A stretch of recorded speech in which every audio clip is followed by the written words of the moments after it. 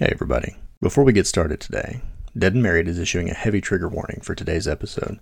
This episode contains topics such as suicidal thoughts and ideation, as well as mental health and sexual assault and bullying. It is not for the faint of heart, but it is our story. If you or anyone you love or care about is struggling with thoughts of suicide, please call the National Suicide Hotline at 1-800-273-8255 or the number 988. Again, this National Suicide Hotline is 1-800-273-8255 or 988. Thank you.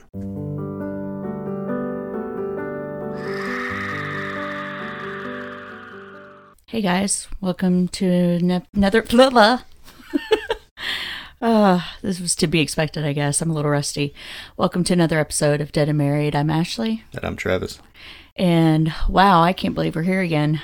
It's been over 3 months. Yeah, it's pretty crazy. I didn't expect us to be at this again. I mean, truthfully, ever. Those thoughts crossed my mind about, are we ever going to do this again? You know, because you and I are both in places where this was not top priority in our lives. But the more we got to talking about it, it was like, I guess if we're ever going to, I mean, I hate to use the words move on. Those words are the bane of my existence right now. But if we're ever going to try to, you know, lead a semi-normal life again, you know, we owe it to ourselves and you guys and our friends to, you know, pick up and keep this thing going, I guess.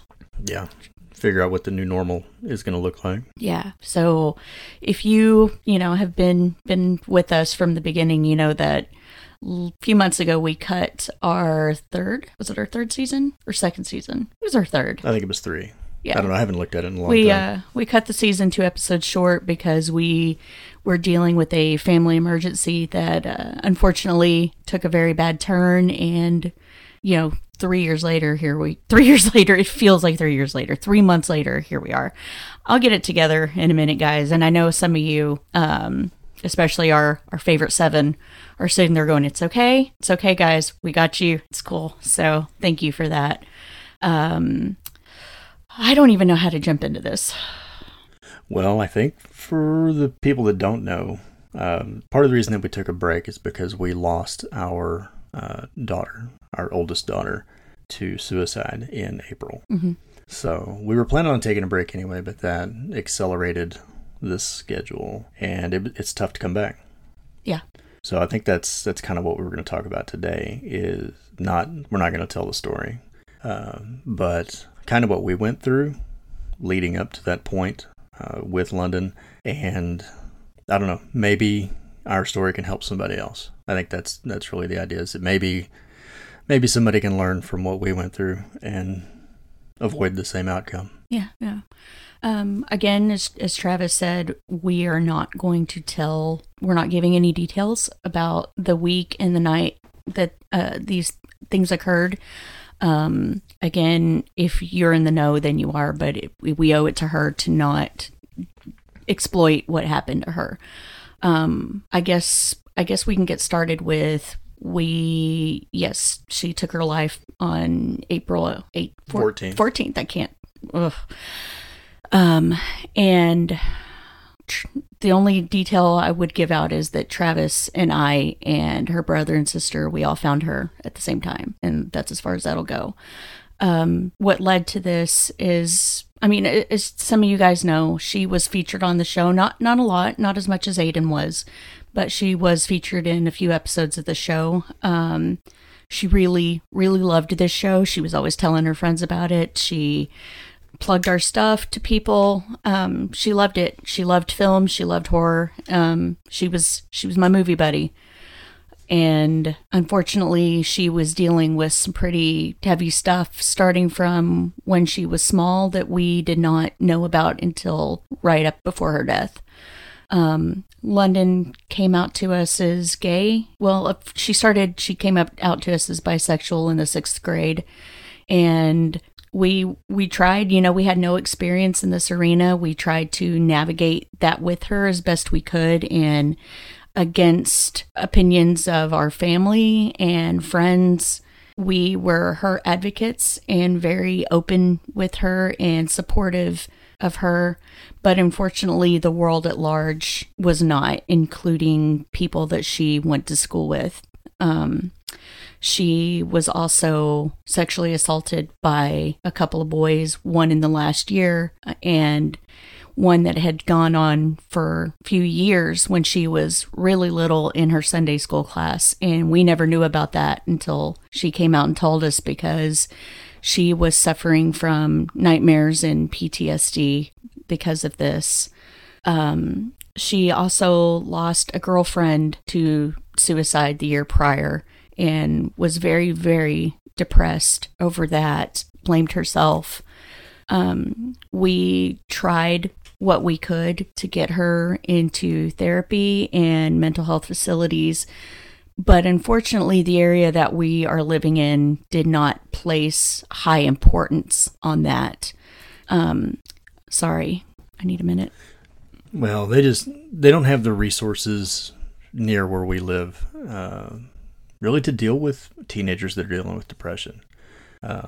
They've got a lot for like substance abuse and violent behavior and that sort of thing, but we don't, and it seems to be a North Texas thing. We don't have good places that really specialize in teen depression, and it's sad that doesn't really seem to exist. So if you're going to get help, it seems like you have to go through private practice or, even Texas MHMR. They are not really equipped to deal with it. But that's the reason we gave the number for the hotline at the very beginning, so that you can get a hold of a professional in the event that you are in the same sort of circumstance that we are, where you just don't live in an area where they have good resources. Yeah, working in the field that I do and in a hospital, we deal with teen suicide ideation a lot more than I would like. And more often than not, you unfortunately do have teens that are doing it not necessarily for attention, but maybe it's a cry for help. And unfortunately, people don't take that seriously when you, in fact, should take it very seriously. It's not, being a teenager today is not like it was when Travis and I were in high school. I mean, yes, I was bullied. I don't know if Travis was, but I was, for various reasons. And it was hard, and I had my own struggles with suicide attempts and self-harm. But I did end up getting past it, I guess. And unfortunately, not every child is able to do that. I'm sorry. Again, I just it's such a fucking hard thing to talk about. With social media now and the way this country seems to be torn into, you're either with us or with them. Unfortunately, I would say that bullying is at an all-time high, and suicide by youth is at an all-time record high. There were 2 other teenagers that also took their life in the same month that London did. And we've had a handful of more ideations in the 2 months since. So it's unfortunate that there's not more education or programs in school or resources for families and children dealing with these topics. And I think that needs to change. I agree. So, where to begin, I guess? Well, I think would probably be a good place to start would be with London's behavior before she came out to us, but after some of that stuff had happened, because she had always been an assertive child. That she was. But she started displaying a lot of anger and mood swings, and I think we both kind of, since she had never communicated anything about how she was feeling or any of the stuff that had happened to her up to that point, we just kind of chalked it up to her being a teenager or going into that teenage phase of rebellion, and your parents puberty, suck hormones. And they don't know anything. And, I went through it. Ashley went through it. And I don't know. Aiden didn't really go through that. He did, but it was only about a year. His 8th grade year, he was a little hard to live with. But his was very mild by comparison. Quick. And over pretty quickly. But hers kind of reminded me of mine, mad at the world all the time. So I just thought, well, she's going through it like I did, I guess. Yeah. Never suspecting that there was anything that might have been causing it. And we don't know for sure that the way she reacted to things emotionally was tied to her circumstances. Oh, because but you have to see this from our perspective in that London, I mean, even up until her death, London was always such a vivacious child. She was happy. She was happy to be wherever she was. She had like, I guess, Peter Pan syndrome a little bit in that she never really wanted to grow up. You know, even at 15 years old, she was still outside climbing trees or making mud pies with Isabel. She was always in the middle of crazy experiments, and she just always had a smile on her face, you know, and I think the reason it seemed so drastic to us is because one day that just kind of stopped, or it became very erratic, rather. Yeah. The mood swings were the worst. Yeah. Because she would go from being very, very happy and everything's right with the world to just everybody hates me and I hate you. Yeah. And I don't know, again, that was kind of me when I was a teenager. So I think we both just saw it like that. I don't know if that was, I don't know if that was just a teenager thing or if that was that she needed help and she didn't know how to ask for it. Because again, she still hadn't told us about anything, but it seemed to get worse rather than better. And even though I did not necessarily have a grasp on this, I mean, because whenever I was going through my stuff as a teenager, I was not an angry person. I was the very sad, moody, you know, I'm going to go hide in my room and listen to all the sad music and write all the sad poetry and read type of depressed, you know. So I had to go to Travis multiple times and say, I don't know how to handle this because you were the one that was angry and I'm out of my depth here. Yeah. Well, I don't know how to deal with it either, honestly. But yeah, as she got older, I guess really to sort of fast forward to when she came out to us. And I don't know, I think I've told this story before. I think that's the most disappointed she's ever been with me. The most disappointed she's ever looked. Because you told me that she was going to tell me. And I think I was the last person to find out. I think she was worried.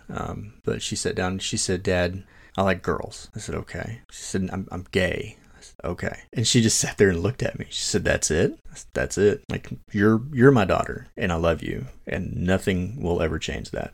So if as long as you're happy, I'm good. Like that's the priority, is that you're happy. So if you're happy, then great. So yeah, and she just kind of huffed and like whatever and walked off. Okay, well, I don't know how to feel about that. I think she in some way was kind of wanting me to be mad about it. I don't know, but things seemed to get worse after that. Honestly, It not here, depended. But I think when she came out here, I think she came out at school sort of too, or at least to some people. Yeah. And it created... Well, unfortunately, in school, when you tell somebody something, no matter how trusted, it spreads like wildfire. Yeah. And I think that's where the trouble at school really started, was after that. Yeah. She stayed active in sports, and she loved hanging out with her friends and all this stuff, which I think there's kind of a small group of girls there that all kind of identified the same way. Yes. Not all of the girls in the group, but a good majority. But when I say a good majority, we're talking about what, like 6-7 girls. I don't know. So it wasn't a huge group, a huge friend group. But where we lived before, this was something people didn't tell anybody. We've talked about it on the show many times. At the town we lived in was all about football and conservatives and, Well, the town we live in now kind of is.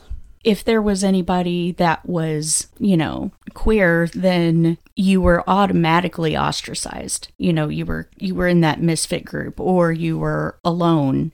And when we moved here and started finding that there were more and more girls that were, and boys that were coming out as gay or bi or trans or non-binary, it was like, okay, maybe London has a real shot here. And, we've also mentioned on the show, with his permission, of course, that Aiden identifies as pansexual.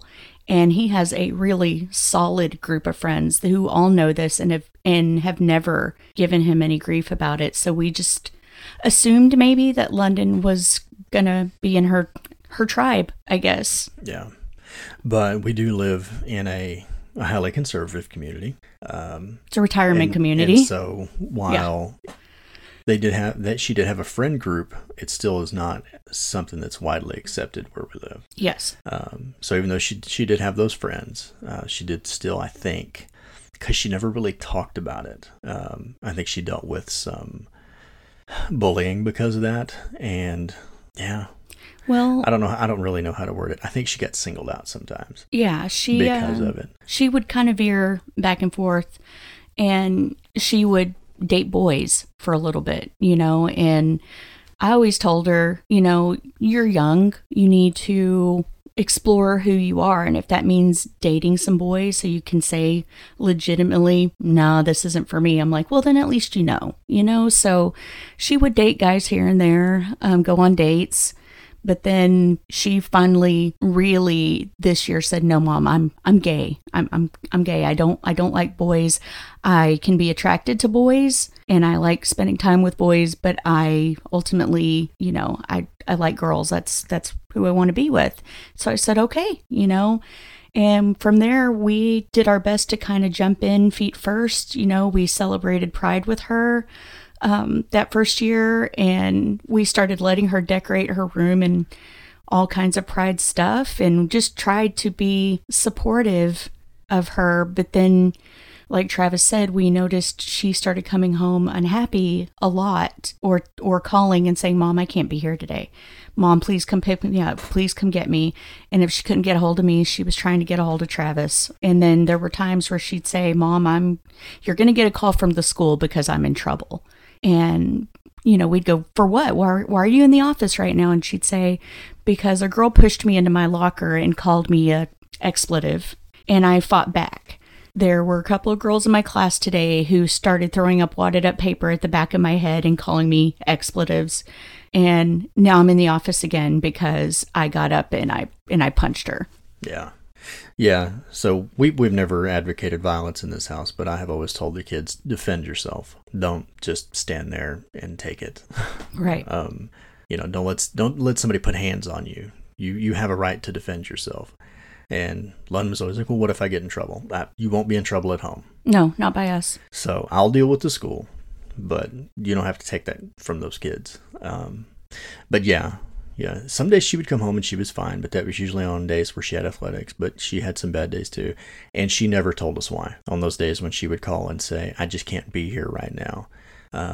We still don't. We still have no idea what was really going on up there, because she was just very private about those things. And I don't know if it was, maybe she was embarrassed, maybe shame of some kind, but clearly there was something. Or maybe she was afraid of what you would do. Or maybe it was just pride. I don't know. Yeah, maybe.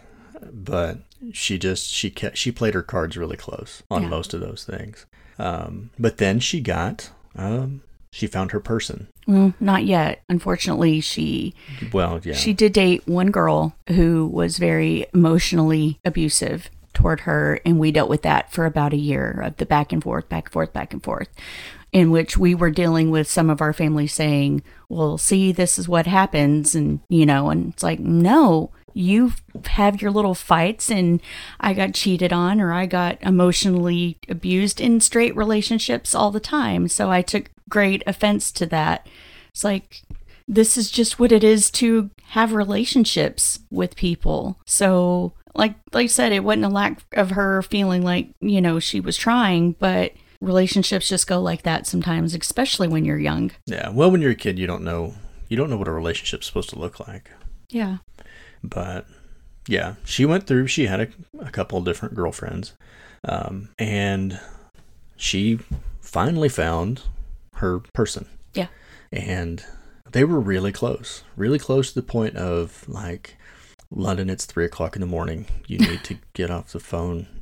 Stop texting. You need to go to bed. She needs to go to bed." Yeah. I think I first became aware of her, and we're obviously not going to use her name for privacy reasons for her and her family, but she asked me for a ride one day, and it was at that time that I was working nights, and I was like, London, I'm asleep right now. I'm like, I can't come get you.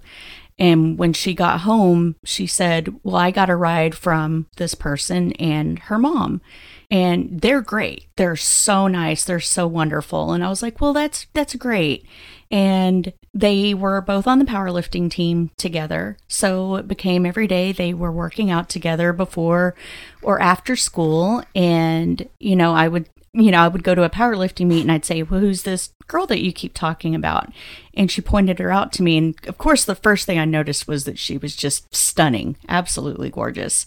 And I was glad that she was being a friend to London. And not to mention, this girl was just a beast at lifting weights. We would watch her and our mouths would just hang open.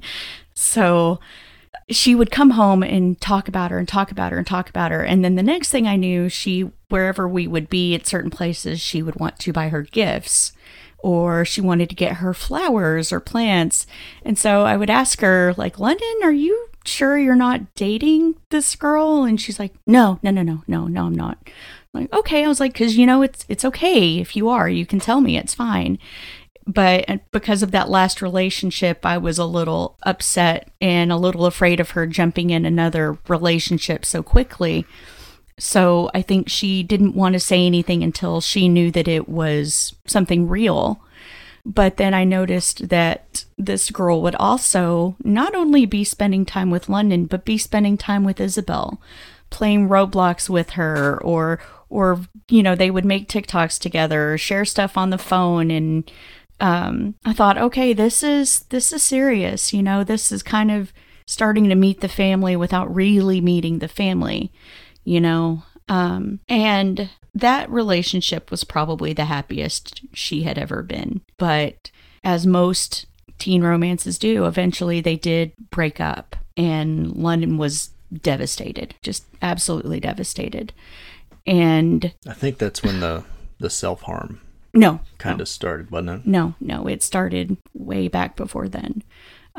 It started with just, the little superficial cuts, and there toward the end, they became heavy, thick scar tissue that you couldn't hide. So London was wearing clothes that hid her entire body out of fear that she was going to get unwanted attention. And, she often talked about it, and happily talked about, in fact, that she was going to get those tattooed over one day so that, it would be something positive instead of negative. Yeah, and she was so mad when I told her she couldn't get a tattoo. She wanted tattoos. She wanted her septum pierced. She wanted to do her hair in crazy colors. Well, so piercings, as long as a parent will sign off on it, you can get those when you're, 16? 16, yeah. But I tried explaining to her that she can't get a tattoo until she's 18. And she's like, well, why not? Because they won't do it. Like, tattoo artists will not tattoo you until you're 18. Yeah. Actually, ours has specifically said that parents can sign whatever they want to sign. He's not going to tattoo someone that's not 18 yet. Right. I'm sure there's some legal stuff involved in that. I just yeah. I think it's Texas law. But and she was unwilling to accept that. It was my fault that I was just not letting her get a tattoo. Yeah. But anyway, she the day of her death, she and I went out shopping, and I remember she came up to me with this muscle tee, blue muscle tee with Camaro on it. And I said, "You want that?" And she said, "Yeah." I said, "But London, you can see your scars and all that." And she looked at me like with this look of peace on her face, and she said, "I don't care." And I guess I should have known something was up that day, because she was uncharacteristically happy that day. Yeah, I noticed it when I got home from work. She ran up and hugged me, which she was very much. She had her bubble of personal space and did not like people getting inside her bubble. But she came up and hugged me, and she was really happy. And that's one of the things that I have a hard time, I guess, reconciling. The only thing I can think of is that she was saying goodbye. Yeah. A week prior to that, I don't remember if this was before her birthday or after her birthday, that she attempted suicide. I was in the middle of a shift at work, and she called in hysterics, and luckily I got to go home and pick her up. And that was pretty much my start of, I was going to be out of work for a few months. And we took her to the hospital. We got her patched up. And that's when MHMR stepped in. And I'm struggling with the fact that she was not held for the 72 hours. Well, we didn't know that was something they were supposed to do. And that's an issue I'm having anger with. And I don't want to say I'm exploring my options, but the thought has crossed my mind. But she did what she did more than 72 hours later. Yes. So, at any rate. We tried. They said, here's a few options as far as mental health facilities. And I want to shout out to our friend Kent for a minute, because this was something he struggled with. And so I asked his opinion on, what can I do? What am I going through? What do we need to do? And he was absolutely terrific in trying to help us go through this. And so thank you very much for that. But unfortunately, the places they sent us to, the Cadillac of centers near us did not have any openings. And we were told that even if they had an opening, they may not accept her, which I thought was ridiculous. So, but yeah, it's for someone that needs help. It's not a private school. I wouldn't think that they would get to decide who's good enough to be there. Right. That just doesn't make sense to me. But one of the places that we were redirected to was a drug rehab center, and the other one was for children with behavioral problems. Yeah. Behavioral problems like they beat up their teacher type of problems, not a child that is struggling with depression. They're slapping on their mom in the waiting room, which we bore witness to. Which we watched a kid whoop their parent in the waiting room. So, yeah. And London is sitting there, and she was still hopeful. Even though she was seeing that this place was not on the up and up, she was still hopeful as, I'm going to get help. I'm going to get help. She had made all the necessary arrangements with her friends and tied up things and was like, I'm going to get help, guys. And, and that was hard to watch for us. But like we said, once we sat in that room for 3-4 hours, because they also didn't take it seriously, we decided this is not the place for her. We should not have to worry that our child who is going through this is possibly going to be beat up or worse while she's here. So we decided as a family that this was not a good idea and that we would explore other options, maybe outside of this area. And, we didn't want to do that. We wanted her close to home, but, we were going to talk to her caseworkers and see where we could go from here. But first and foremost was she was going to start therapy. And the day before the shopping trip and all that, she had her first therapy session. And we were sitting on this Zoom call, because you can't get a live human being for this stuff either. And she said, if you had a reason right now to not do this, what would it be? And she looked over at me and she said, probably my mom, which was hard, but, I'll go with it. I'll take it. If I'm the only thing keeping you on this earth, then, and she celebrated her 15th birthday. She was so happy that day, so happy. We took her up to Arlington to Guitar Center, and that was a surprise. I remember we held that from her all day long. She just knew she had somewhere that was a surprise, and she kept, where is it? Where is it? Where is it? And we took her to go eat breakfast right across from the place that we were taking her to. And she kept talking about, like, or just kept asking, where is it? Where is it? And Travis is just sitting there like, the evil maniacal smile on his face. And then we finally showed her that we were going to Guitar Center. And she was so damn happy. She had birthday money and she was going to get to go and nobody was going to tell her anything. She was going to stay as long as she wanted to and that thing. And so she went in and she played every instrument that was out on display. She played all the guitars, all the bass, she played the drums. And we took pictures of all of this that I have had posted in recent weeks. And she just had the biggest smile on her face that entire day. And, she bought all these replacement strings for her guitars because she has several. And we took her for ramen after that at her favorite ramen place. And again, took pictures of it because she was just looking at this massive bowl of noodles, just so happy. And yeah, I guess it was a few days later, we had the therapy session, and she said that I was the only thing keeping her here. And that night it happened. Well, to kind of get, I guess, back on the timeline, that day she was very happy, and it was so good to see her happy. And in my mind, I thought, okay, good. This therapy session was productive, and she's feeling good. And then we went to the store, and when we came back, she was gone. It happened that fast, and we found out probably what caused that. Not really gonna talk about it. It was something not related to home, but something triggered her, and she took her life. And it was so jarring to have her there one minute and gone the next. And it's been a struggle. I don't know about all the stages of grief. I know that there for a long time after I would wake up and like forget that it happened.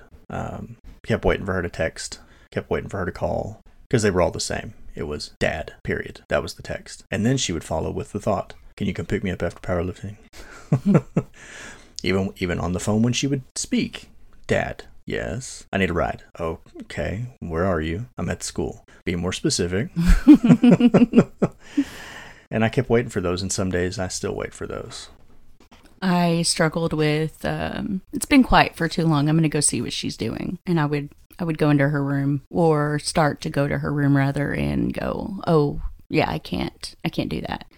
I would not go into her bedroom for a few weeks there. Couldn't do it. But, it's still, Travis said it was jarring to have her here one minute and not the next. I would say that it's still jarring 3 months later, because I don't think it's denial, because I know that she's gone. I know that she's not here. And yet when something funny happens, I still want to go tell her. I still want to text her. And I did continue to text her and call her and leave her voicemails until her phone finally died. Yeah. It's an odd thing to continue to look for someone that you know isn't going to be there. I remember I had to go chase her off the roof. She really loved sunset, the sky, space, the stars, all of that. And for some reason she thought that I would not be able to hear her when she was on the roof at night. But I hear her stomping around up there and go, I'm like, letting you get on. What are you doing? I'm looking at the stars. Okay, well, do it from the ground. Don't do it from the roof. And when I leave in the morning, it's dark. And I don't know, for some reason I always look up there. So yeah. She had this theory that when we die, we turn into the sunset. And so one of her girlfriends that had taken her life, she looked for her in the sunsets every evening. Yeah. But anyway, it's been a long process, a long road, and we've got a long way to go. It's not something you ever get over. I think it's something you just kind of learn how to live with. It's like a scar. It's never going to go away. You just live with it. But we have had some great people in our life that have really helped us a lot. And last month, we were actually invited to go be part of a movie. Ooh. Bill and Zena Rush invited us up there. I do my own stunts, by the way. They are founders, owners of the production company Original Cinematic, and if you listen to Podmortem, you know who Original Cinematic is. Yes. But the cast and crew up there were amazing. They were, I don't know what else to say other than that they were all amazing. Yeah. I want to call out Joe and Chris. If you listen to the podcast, you know who you are. It was wonderful to meet them. Mm-hmm. They were really able to, I guess, talk with us one-on-one, seemed to kind of seek us out sometimes and share their experiences, and it really helped. It helped me, I think. It helped me a lot. And London, I guess I can mention, we had London cremated. And so each of us wore her remains up there. And when we were filming, she was right there. Her presence was in the room even without her being there. And it was hard. I'm not going to lie. It was some of the subject matter in one of the films that we got to be in. the subject matter was a little bit hard for me to sit through. But Bill and Zena were right there. We cannot say enough things about the two of them. They were absolutely incredible. That any time I lost my shit, especially Zena, I call her my ride or die bitch now, and she's probably laughing at that now, but she really is, because I don't know that I would have gotten through that weekend without her. She was absolutely amazing, and Bill was absolutely amazing. And all the friends we made on that cast and crew were absolutely amazing. One of Original Cinematic's things that they take pride in is that they are all inclusive for marginalized people, be people of color or in the queer community. This is absolutely something they stand behind. And I remember looking at Travis saying, I wish London could have been here with us, because I think if she could have seen the level of success of some of these people and how much everyone treated each other like they were family, I think it might have been a rare instance where she would have felt like she was a part of something greater. Yeah, I don't know that the level of success would have impacted her as much as the sense of community. Yes. Because it was, I don't know how to describe it. It was pretty amazing having a group of strangers just come together, and they were all just instantly friends. But it was a great experience. So thank you, Bill and Zena, for letting us be a part of that. Yeah, absolutely. And not only were they letting us be a part of this, they're also dedicating one of the films to London and giving her a credit since she was there, And for people that we just barely met, yes, they've been friends. Yes, they've been patrons. I can't begin to articulate what that means to us. They did everything to make sure that trip was as comfortable and as safe for us as possible. I mean, like I said, we did have moments where it got to be too much. We would have to leave the room or, go smoke about a pack of cigarettes between the two of us. But they were absolutely there to be friends, and it just get a little choked up thinking about everything that they did. So, but beyond wonderful, Bill and Zena, we've also had incredible people. I have to thank first and foremost probably my sister-in-law, who, even though, because people who came in to be here, traveled down to help us make arrangements and all that, they still at the end of the day have homes to go back to. But Travis's brother's wife, man, she's been my best friend through all of this, whether it was showing up with food or just coming to give me an impromptu massage or head scratch or something, just let me physically, like literally be her shoulder to cry on. She continues to do that even after all these months. And there really are just some genuinely good people in this world. And my sister made every arrangement that you could think of, perhaps to her detriment, but she did make every single arrangement that she tried to get as much off mine and Travis's plates as possible. My mom, who came down to try to keep the house in some kind of order while we had all of these people in our house. The elementary PTO, who brought food and dishes and drinks and all that to make sure that everyone was being fed. The church that we had her funeral in. There's so many people, and I apologize if I don't make it to all of you, because it really was just an overwhelming flow of people trying so hard. My very, very best friends, I told my sister, I don't know if it was the night of or the night after, but I said, I need you to call Mary, who, you guys know, she's been on the show. I need you to call Mary and Kent.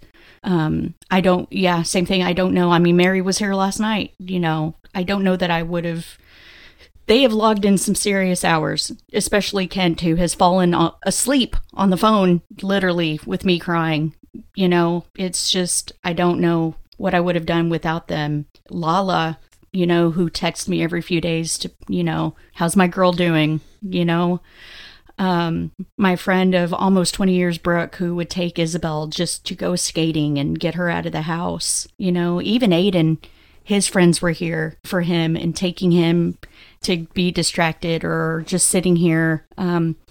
One of his best friends was here the night that it happened just to make sure Aiden was okay, so I dubbed him my bonus boy because he really has been an incredible friend, not just to Aiden, but to Isabel and to me and Travis. There's far, far too many people to thank. There really is. And we'll never be able to thank everyone properly. Unfortunately, with the good, you get the bad. We've had some struggles, unfortunately, in this whole thing too, where I went back to work after 2 months. There were a lot of people that didn't think that was a good idea. There were a lot of people who thought it was a great idea. I heard, what are you going to do, Ashley? Just sit around and cry all day? And it's like, well, yeah, probably, but I got to figure out how to get it out. I got to feel what I'm feeling. But unfortunately, bills still have to be paid. Life still goes on. So I did go back to work, and I'm not going to say my boss, but my supervisor has been absolutely incredible in allowing me to come work as much as I want or as little as I want, just being absolutely an amazing, beautiful human being to me. And Travis, who I don't know is way stronger than I'll ever be, went back to work after a few weeks. I went back to work the next week. Yeah. And has, managed to, I don't know how he's managed to, like I said, he's a lot stronger than I am to go. And unfortunately, being do you want to talk about this? No, I don't think so. I don't want to get sued today. No, I did not share everything that was going on with my workplace. And unfortunately, I deal with a lot of people every day, and a lot of them are assholes. I'm going to say that. A lot of them are assholes. And doing what I do, they're usually drunk assholes. So you would be amazed at what a drunk asshole will say to a total stranger. So, yeah, I think that's about as far as I want to go with that. Okay, that's fine. But I will say this, it only took about 2 days before the guys at work stopped asking me, how you doing? Well, how the fuck do you think I'm doing? That's a stupid question. The amount of stupid questions we have been asked. Yeah. Oh my God. This isn't, and the thing that bothers me about it is the ones that, you don't really know them, but they come up, how you doing? And they feel obligated to say it. You know what I mean? They feel obligated to ask. It's like asking you makes them feel better. I think that's what it is, when it's somebody that you don't really know. When it's somebody that you do know, I think they're genuinely concerned. But the amount of just, we've spoken 3 words to each other, and now you want me to just tell you all about it? No, thanks.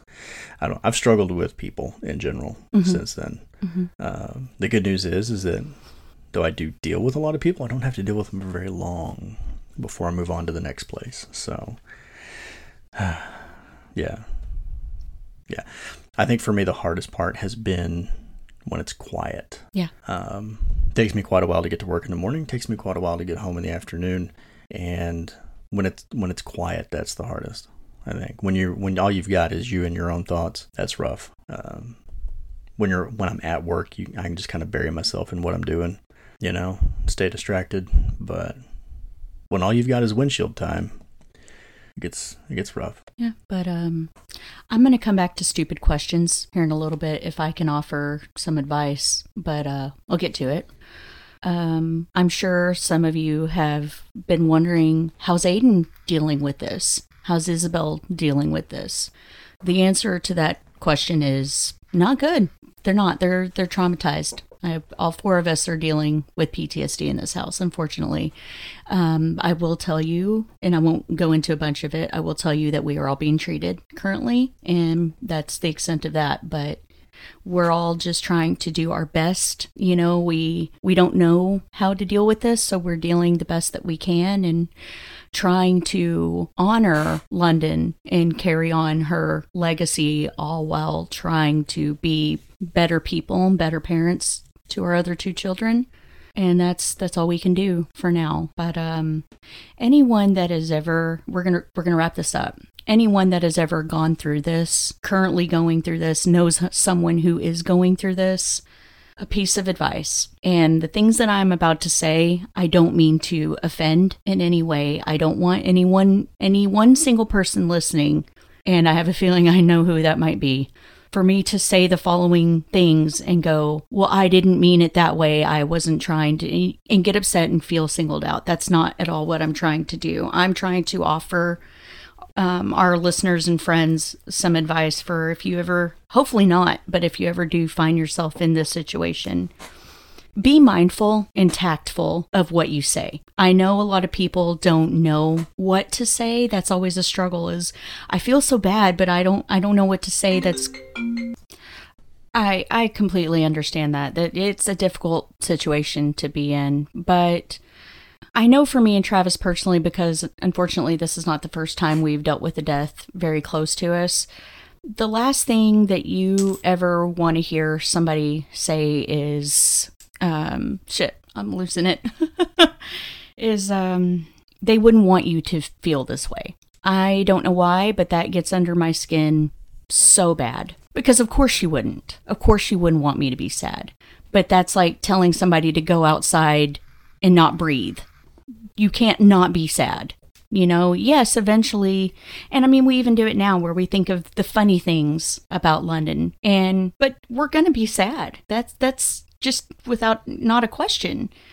Trying to tell somebody that life moves on. Of course it does. Of course it does. But that doesn't mean that you get to just forget that that person ever existed. You do your best to, like I said, honor that person and move on at the same time. And quite frankly, I don't know that there is any moving on. I mean, granted, we're only 3 months into this, but I personally at this point don't feel like I ever will. And then the other thing is, you know, well, you have these other kids. You have your husband. Yes. I'm very, very aware of that. And I love my husband more than life itself, as do my children. But if you put somebody with their 3 children in a row and said, pick which one you think you could live without, do you think you could do that? No. So I absolutely love my children, but I'm not going to forget that I had another one just because I still have 2 children. Telling somebody they're in a better place. Not everybody is religious. Travis and I have stated on multiple occasions that we're not, but we do believe that if there is somewhere better that does exist, she would be there. Absolutely. So again, not trying to offend at all. It's just always be mindful of the things that you say and try to put yourself in that position of what would I not want to hear? What would I want to hear? Sometimes we don't need to hear anything at all. Sometimes we just need a hug, you know, shoulder to cry on, pizza. You know, sometimes you don't need to say anything at all. Just be there, be present. And if I could give one last piece of advice to parents who are struggling with their child going through this, same thing. Just be there. Just be present. Sometimes you don't have to say anything. Just your child knowing that you're in their corner can be enough sometimes. Yeah. Well, I agree with that last statement. I would also say that sometimes they need more than that. In hindsight, we can kind of see the warning signs now. When the dramatic mood swings and all that started, I really wish we had not written it off to teenage hormones and gotten her some help then. So I think that's kind of the purpose of why we're doing this today, is that if you have someone in your life or know someone that's struggling with this, reach out, help them get some help, because they may not know that they need help. It's easy to look back and go, yeah, they wanted help. And I feel like we were there for London, but maybe we weren't the ones she wanted to talk to about it. Maybe talking to a professional therapist 6 months ago, 9 months ago, a year ago would have made a difference. So if you see somebody that's struggling, reach out. Try to help them get help. Don't ignore it. Don't write it off as they're just being teenagers. And adults as well.